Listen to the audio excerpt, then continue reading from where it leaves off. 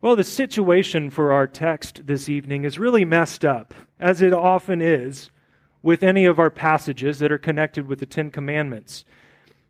Absalom was King David's third son, and what he was doing is he was staging a coup, a usurpation of the royal throne, and he was doing it right under the nose of his father. He wanted his father's throne, something that God had not granted to him, and the way that he went about it was initially here by breaking the eighth commandment. You shall not give false testimony against your neighbor.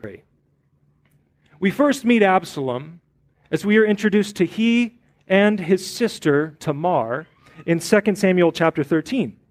And we are also told about Absalom's half-brother named Amnon. Amnon. It was another one of David's sons. And Amnon found Tamar to be very beautiful. So much so that he lusted after her and he eventually raped her. And not only did Amnon defile her in the worst way imaginable, but he sent her away in hatred, and he refused to marry her, which is what was required under God's law, under the Old Covenant. This was God's way of providing for women. Absalom, Tamar's brother, hated Amnon for what he did to his sister, and rightfully so. We learn in 2 Samuel that King David had heard about what had happened to his daughter Tamar at the hands of his own son, but we are only told that David grew very angry. He didn't seek retribution. He didn't seek to punish his son, but Absalom would.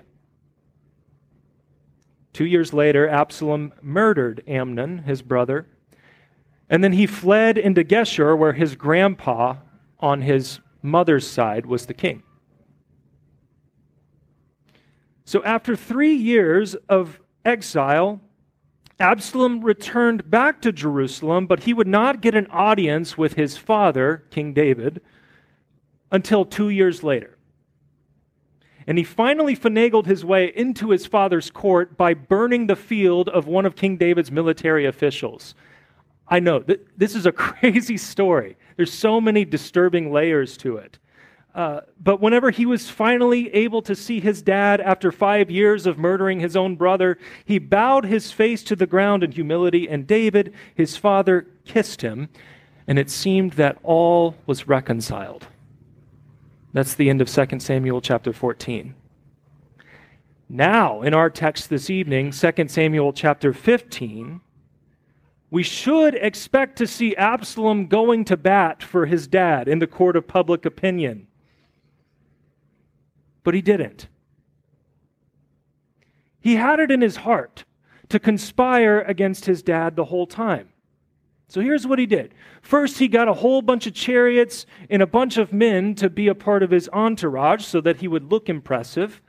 And the scripture actually says that everyone found this guy quite handsome. So he had that going for him. He had this nice long flowing hair. But then he would stand at the city gate, and this is where people came to entreat the king. This is where people came to see the king, to be judged in certain matters. And so he would meet people out there. He would meet them, and especially the influential ones, and he would talk to them, and he would convince them that they were not going to receive justice from the king. They were not going to receive justice from anybody appointed by the king, but that he alone, Absalom, would deliver justice to them. He was campaigning right under his dad's nose, is what he was doing. And he likely used David's shoddy track record against him. Where was justice for Uriah? Where was justice for Tamar? So verse 6 tells us that Absalom stole the hearts of the men of Israel, the subjects of his own father. And in the last section of our reading, Absalom lies to his father, saying that he had to go back to Hebron to make good on a vow. Why? Why did he lie? It's so that David would permit him to leave the city, because this guy was under lock and key, having been a murderer. So David agreed, but the whole time Absalom was working behind the scenes to continue to conspire against his dad. He was sending word to people in other tribes to rebel against King David. And you know what? He actually made a heck of a run at the throne. He amassed a pretty sizable army. But eventually, King David would shut that down. David would win the battle against his son. And Absalom was killed by the same military official whose field he burned. It's poetic and tragic. I could preach a whole series of sermons just on the sins that are highlighted in this one little passage. But for our purposes tonight, let's focus on Absalom's slander of his father when he stood at the gate and whenever he won the hearts of people. I would wager that the way that we see Absalom's sin play out most in our society today is during election season. It happens in our country, it happens in our state, and even in our church body, sadly. It's election season in our church body.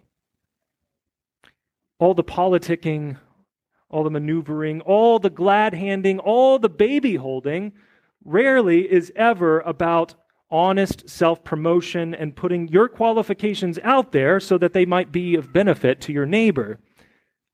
All this stuff is usually about one thing: to tear down, to hurt or harm the reputation of another.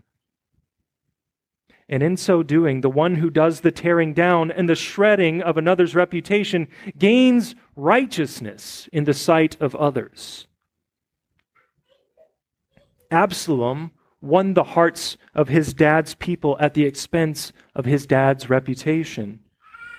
He was chasing something that God had said was not his. And our public figures do the same. They chase something that God has said cannot be gained in this way. They are pursuing righteousness in the eyes of the world through the blood of their enemies. Now, what about us? Is anybody running for office here? Okay. I didn't think so. Most of us won't be public figures. We are not Absalom. We're not a candidate that's running in 2024, although if you want to put your hat in the ring, go ahead. I'd probably vote for you.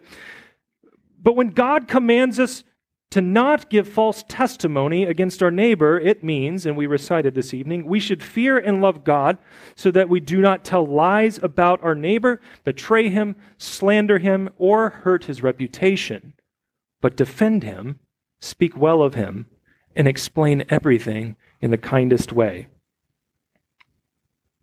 What God ultimately wants to protect in this commandment is the reputation of our neighbor. This is something that I haven't given enough attention to as I've taught through these commandments. What the commandments are about are the gifts of God. It's about protecting God's gifts. The first commandment is about the gift of a God who has redeemed us. The second commandment is about the gift of God's name. The third commandment, it is about the gift of worship and the word and sacraments. The fourth commandment, the gift of parents and authorities. Fifth commandment, the gift of life. Sixth commandment, the gift of marriage and sexuality. The seventh commandment, the gift of property and possessions. And now here in the eighth commandment, we see how seriously God takes your neighbor's reputation. It's the gift of a good name. Why is it so easy for us, for example, why is it so easy for us to give in to the temptation of gossip? We absolutely know better, but even seasoned Christians have a way of succumbing to it. It's so easy to do it. We love doing it because deep down we believe that it gives us righteousness. If we can shred the reputation of our neighbors, we get to drink the blood from it, and our own reputation draws strength from the mutilated carcass of another. That's a crude way of putting it, but that's exactly what's going on. It's what Absalom was doing at the city gates. Or, even when our neighbor is in sin, rather than covering up those sins with mercy and forgiveness, and rather than speaking well of our neighbor anyway, we would rather expose those sins and wallow in them. Why? Because when we do, we don't have to spend any time examining any of our own sins. This is why we gossip. We love drinking the blood of others to gain righteousness. But God has said that try as we might, righteousness cannot be gained that way any more than Absalom could take his father's throne through his conspiracy and through his coup attempt. The only way that we get righteousness is through the blood of the righteous one, Jesus, who bled and died so that you and I would not be counted as sinners in the sight of God, so that we could actually have reputations as sons and daughters of the Most High King. When he bids you to come to his table, he is saying to you, take and eat. This is my body, given into death for you. Take and drink. This is my blood shed for you. And what he's saying with those words is that here you have all that you need for life and righteousness through me. Therefore, you and I are free. We are free from the trap of having to prop ourselves up at the expense of others. Because the God of the universe has descended to us by taking on our flesh. And because he was openly mocked and shamed before the entire world, because his reputation was shredded to bits, and because he hung naked on his cross, you and I are covered by his righteousness and by his perfect record. We do not need to care about what the world thinks of us. We can walk according to God's law so that our neighbor's sins and our neighbor's faults are covered whenever we speak of him. We can preserve our neighbor's reputation because we know that the God who loves us has given that gift.